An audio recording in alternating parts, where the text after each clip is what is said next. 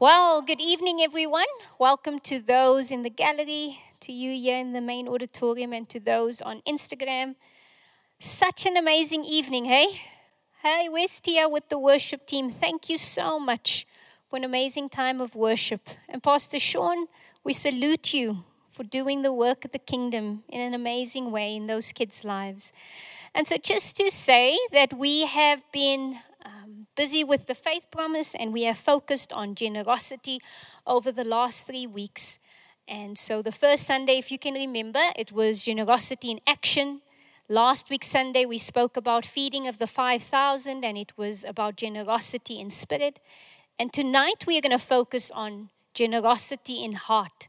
And so would you mind bowing your heads as we pray and trust the Lord that He will minister to us through His word tonight. Father, we want to thank you that we serve such a generous God. And tonight, Lord, we want to come and we want to ask you to open up our eyes, open up our ears so that we may hear, so that we may see what it is you are wanting to say to us, so that we too can be like you, Jesus, where you say, I only do what I see my Father doing. And so we welcome you this evening, Holy Spirit. As we sang, come and have your way. Come and have your way. In Jesus' name, amen. I'd like to ask you to please get out your devices, or for those that have their Bibles with them, if you wouldn't mind turning to Luke 10. Luke chapter 10. If you can turn with me to Luke 10, we're going to be reading from verse 25. And so we all know, and I think what is important to note is that whenever we speak about generosity, it is important to note that for us, generosity flows from the understanding that everything belongs to Jesus, everything belongs to God, and we are only but good stewards of this world we live in. Amen? We are only but stewards. Stewards to that which Jesus has entrusted in our care. Not only in our finances, but in our relationships and also our attention. And one of those stories that illustrates just that is found in Luke chapter 10. So we start from verse 25, and I think we're also familiar with the story, the Good Samaritan. You might have heard it in Sunday school. You might have heard it in this morning service. But we're also familiar with this. And it reads as follows.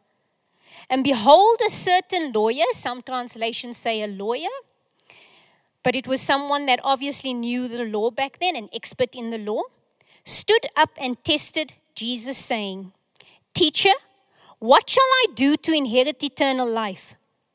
He said to him, What is written in the law? What is your reading of it? So he answered and said, You shall love the Lord your God with all your heart, your soul, and your strength, and you shall love your neighbor as yourself. And he said to him, You have answered rightly. Do this, and you will live. But him wanting to justify himself said to Jesus, And who is my neighbor? So just a bit of context to this passage of scripture here. We have an expert in the law trying to come to Jesus and test Jesus around who his neighbor is.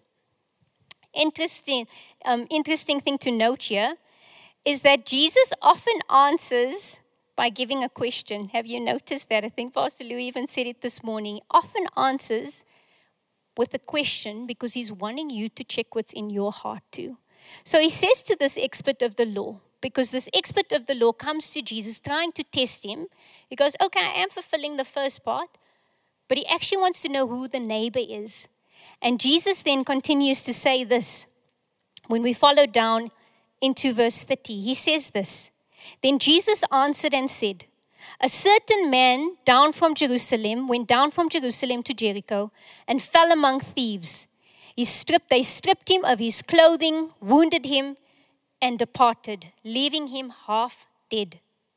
Now by a chance, a certain priest came down the road, and when he saw him, he passed by on the other side. Likewise, a Levite, when he arrived at the place, came and looked and passed on the other side. But a certain Samaritan, as he journeyed, came where he was, and when he saw him, he had compassion. So he went to him and bandaged his wounds, poured oil and wine on him, and set him on his own animal, brought him to an inn, and took care of him. He also took out 2 denarii, gave them to the innkeeper, and said this, "Take care of him, and whatever more you spend, when I come, I will repay you." Beautiful. We have to understand in that time, the Jews and the Samaritans did not see eye to eye. As for the Jews, the Samaritans were enemies. And so even that Jesus would use the example of a Samaritan in the story was quite shocking for the audience. Because you would remember in some of the stories, it would say, what good can come from Samaria? Hey? So the Samaritan was not seen as someone that had esteem in that culture. And we have this teacher of the law then asking Jesus, "Who is my neighbor?" And Jesus uses this illustration and parable to answer him. Interesting to note here, often when we read this passage of Scripture, and it's happened to myself too, when we think of this passage of Scripture, we often find ourselves referring to whether we were the priest, whether we were the temple assistant or the Levite, or whether we were the Good Samaritan. Anybody ever done that when you've heard the sermon? Raise your hands. I've done that. And sometimes I've thought I've been the priest, sometimes I've thought I've been the Levite, and sometimes I've thought I've been the Good Samaritan. But if you actually listen to the story and you look at the story, the Good Samaritan represents Jesus. The Good Samaritan is Jesus. Jesus said, "I only do what I see my Father doing." And to give us an example of his generosity in heart, he doesn't leave us wondering what generosity in heart looks like. He gives us an amazing example, because the very thing noted in Luke chapter 10 around the Good Samaritan, Jesus has done for every single one of us in this room. And that's when we're going to journey through tonight. So as we read, I want you to see yourself as the person in the pit, where actually you're the one that has journeyed on this road of life, but you have been robbed. You have been battered. You have been hurt. Because life can get so tough at times. The word says that the enemy, John 10 verse 10, says God comes to give us life in abundance, but the enemy comes to steal, kill, and destroy. And I wonder tonight, how many of you find yourselves journeying on life, in life, and that the enemies actually come and steal, kill, and destroy in your spaces? I actually just want you to acknowledge that for a moment. Is there an area in your life where the enemy has come to steal, to kill, and destroy? You've got it in your head? We've all had that moment. Or some of us in this room right now, whether you're watching on Instagram, have experienced that, or you are experiencing that, journeying, doing your life, and all of a sudden, the enemy comes to kill, to steal, and destroy. But so beautiful, Jesus is actually our Good Samaritan. And I actually want to note this. How often, when we have been battered, bruised, or things have been stolen, our joy has been stolen, have we turned to things that we thought would have helped, but it actually didn't? If you look at the story of the Good Samaritan, when the traveler saw the priest, he thought, this one would help me, but he didn't. When the temple assistant or the Levite came by, the traveler that was wounded and bruised on the road thought, well, this one could help me. And he didn't. They didn't. And the person the traveler least expected was the one that actually brought the healing, the rescuing. And so often in life, the world we live in today, we can find ourselves where actually Jesus is my last option. Let me try this. Maybe this will help. Let me try that. Maybe that will help. And we put Jesus on the back. He's our final option. If these don't work, then I'll actually turn to Jesus, not realizing that if we turned to Jesus first, we wouldn't have been disappointed by the first and second. And so it's so important just to note that. But if we look at Jesus as the Good Samaritan, the first thing we see is this. If we read the passage of Scripture again, we note that when the Good Samaritan came past, when he passed by, it says this, but a certain Samaritan, as he journeyed, came where he was, and he saw and he had compassion. I want to tell you tonight, Jesus sees you. And I think there was a word someone shared around, Jesus sees you.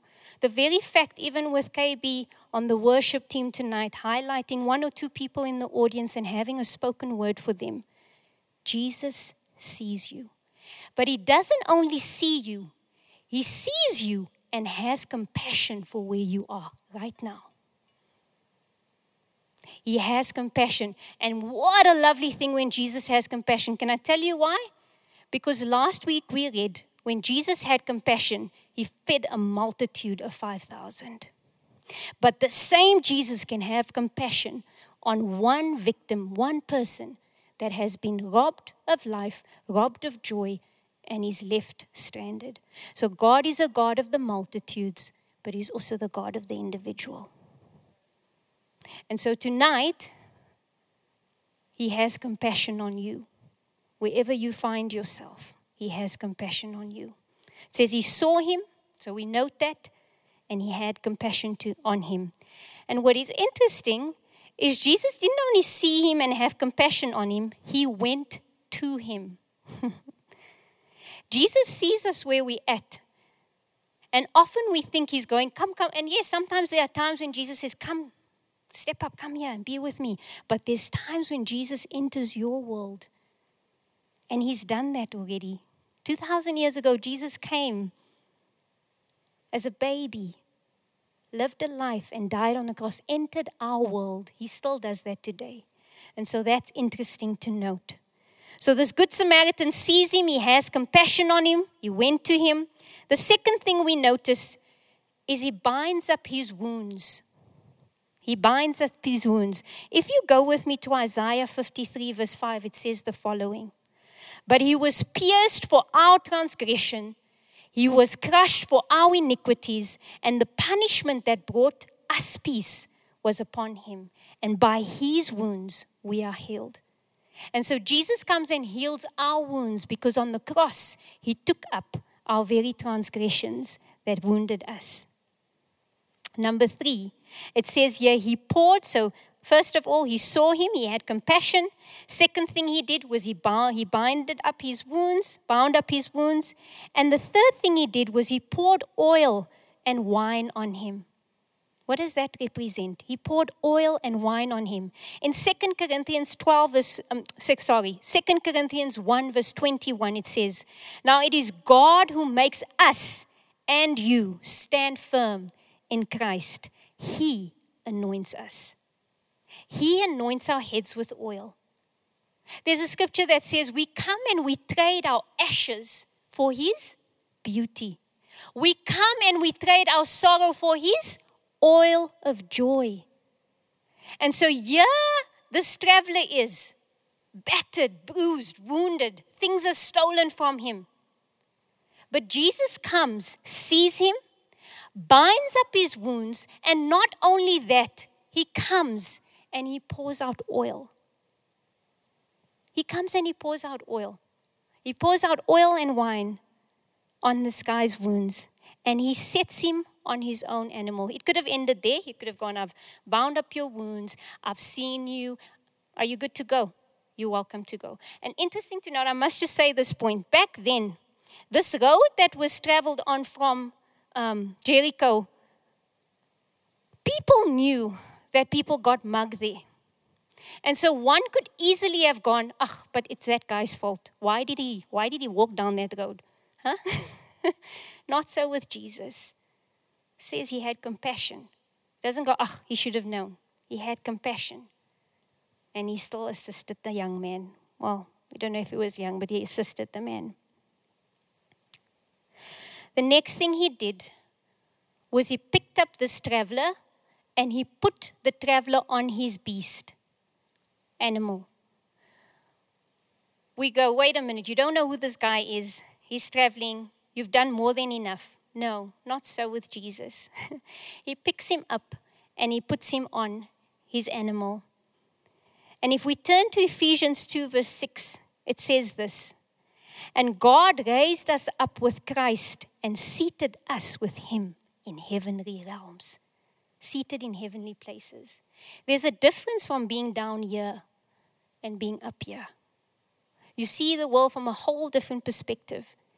And so what is interesting here is the Lord doesn't just leave, the Good Samaritan doesn't just leave the traveler on the ground. He picks him up and seats him on a whole different space, seated with him, the Good Samaritan, on his animal to travel. And doesn't Jesus do that with us? When we come to the faith, we no longer see the world. Mamela preached, I think, a month ago in the minor auditorium or so. And he spoke, remember Mamela, you had the ladder about seeing things from a different perspective. And that's what Jesus does for us. When we enter into the kingdom of God, we no longer see the world from our perspective of our plane. Jesus seats us in heavenly places with where he is. And we see the world from a different place so that we can respond from a different space. No longer the way the world does, but the way our Father does. Because what does Jesus say? I only do what I see my Father doing. And so interesting to note here, he sets the traveler on his beast. Doesn't end there. If that were not enough in terms of generosity, Jesus shows us even more in the story. He takes the traveler to an inn. He takes the traveler to an inn. And if you were to read with me in Isaiah 32 verse 1 and 2, it says the following. See, a king will rule in righteousness and rulers will rule with justice. Each one will be like a shelter from the wind and a refuge from the storm, like streams of water in the desert and the shadow of a great rock in a thirsty land. I wonder how many of you have sometimes felt that you just need a safe place, a place that would shelter you from the very difficult things of life. Jesus is that place tonight. I do want to say that tonight. He is that place for you. He's a safe place. And not only is he a safe place, but he has also gone, when he ascended, he said, I'm going to go and prepare a place for you. So he's a safe place for us now, and he will be a safe place for us then, which is so wonderful. The sixth point that I want to mention is he took care of this traveler. I've just bound up his wounds. I've seen him. I've bound up his wounds. I've picked him up, put him on my animal. I've taken him to an inn. But not just that. He cared for him. He cared for him. Now, I wonder how many of you tonight have experienced the care of Jesus. We've all had those stories where life has just been so tough and difficult, but Jesus has come and shown you care. 1 Peter 5 verse 7 says, cast your anxieties on him because he cares for you. Our precious Jesus. And so now you're probably going, that's a lot that he's already done. It doesn't end there. It gets better. He says to the innkeeper, I'm leaving 2 denarii here for him. And whatever else you use on account of him, put it on my account. When I come back, I will pay it. So he left him supplies. In Philippians 4 verse 19, it says the following. And my God will meet all your needs according to your riches of his glory in Christ Jesus. It's amazing, hey? Jesus does far more above than what we could think and imagine. See, generosity is not just finances. And we praise God that God gives us the finances to contribute towards amazing work and initiatives being done. But generosity can be expressed through our relationships, our time, attention. If you just look at the story and note the different things, at the end of the story, there was a contribution financially. But throughout the whole story, there was different elements at play. There was a, I see you. There was a, I'm healing your wounds. There's a lifting up. There's a giving of a joy. That too is generosity. And so when we talk about generosity of heart, I wonder what the Lord is emphasizing to you tonight in terms of your own generosity and how He's been generous to you and how you can in turn be generous towards those around you. See, it is very difficult to offer generosity if we don't have a framework of what that really means. Until we realize that the Good Samaritan was Christ and what He's done for me, I'll find it very difficult to do that for another. Very difficult. Because then we go, I'll just do this and then I can walk away. Doesn't cost me anything and it's okay. But generosity goes the extra mile. It really does. It's about helping others to be able to experience Jesus in this life. I love what Spurgeon says, the theologian. And I love he said this, let it never be forgotten that what the Lord demands of us, the gospel produces in us. And so when Jesus came, He was giving us a beautiful example of what it really means to live out kingdom generosity. I want to ask you this question tonight. If Jesus were living your life right now, what would that look like? If Jesus was you right now, living your life right now, what would that look like? In terms of time, in terms of relationship, and being generous, what would that look like? I'd like to ask the worship team to come up on stage to do that final song for me. Christ be all around me. Thanks, dear. And I want to end off with this.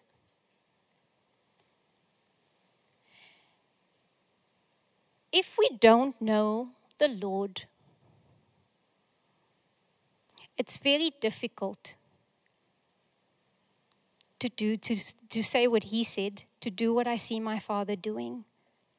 It is by personal encounters and changed hearts that we are able to show everyone around us the kingdom. And so I know you're probably sitting there this evening and you've got one or two stories where the Lord's been very good to you, where He's helped you or rescued you from very difficult things. And I might be talking to people now that are facing very difficult things, and I understand that. But I want us to, during the song that plays now, Christ be all around us, and I think we heard it playing just before we went into a time of offering. I want you to ask the Lord this as we sing it. I want you to first acknowledge that He is your Good Samaritan. If you have not done that yet and acknowledge that He is your Good Samaritan, there's an opportunity here tonight to be able to say, Jesus, I recognize that actually You are my Good Samaritan. I've turned to things that I thought would assist me but haven't. And then wherever you are, I'm going to pray a prayer and you're welcome to turn to the Lord. And then for the rest of us that have acknowledged, if there's those of you that have acknowledged, yeah, Jesus, You are my Good Samaritan, but actually I haven't done what You've done for me, for others, then tonight I want to invite you in and show me what that looks like. Not just money, but relationships. There's a scripture that says He has anointed me to bind up the brokenhearted, to heal wounds, those types of things. Lord, what is it that You want me to do in this coming week to represent and express Your generosity?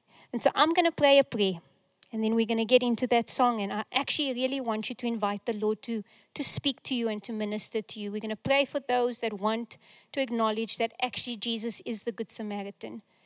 And then to trust Him to show us how we can be generous in any of these areas in the coming week. So Jesus, we want to come. And Lord, we can't do any of this without You. And how often we think we are the superheroes of the story, where we think we are the Good Samaritan because we've helped someone. But actually tonight we acknowledge, Lord, that you are the Good Samaritan and that we have been found in a pit, robbed on this journey of life from joy, left for half dead. I thank you that in you we have life. And tonight, Lord, we want to come. And for those of us in this space where we have not yet acknowledged that you are the Good Samaritan, Lord, we want to come and go, God, we've turned to so many things, but you actually are the Good Samaritan. You give life and life in abundance. And tonight we choose you. We turn to you. We know you see us. You know us. You care for us. And we want to respond to that. And for those of us, Lord, that are in this place where we've experienced your goodness and generosity, but have left it at that, we want to invite you by your Spirit tonight to show us what generosity of heart looks like through our lives, having experienced it and now showing it to the world around us. And so we invite you now, Holy Spirit, in Jesus' name, will you speak? Will you minister? So that we too can be generous of heart. In Jesus' name. Let's worship the Lord together as we end.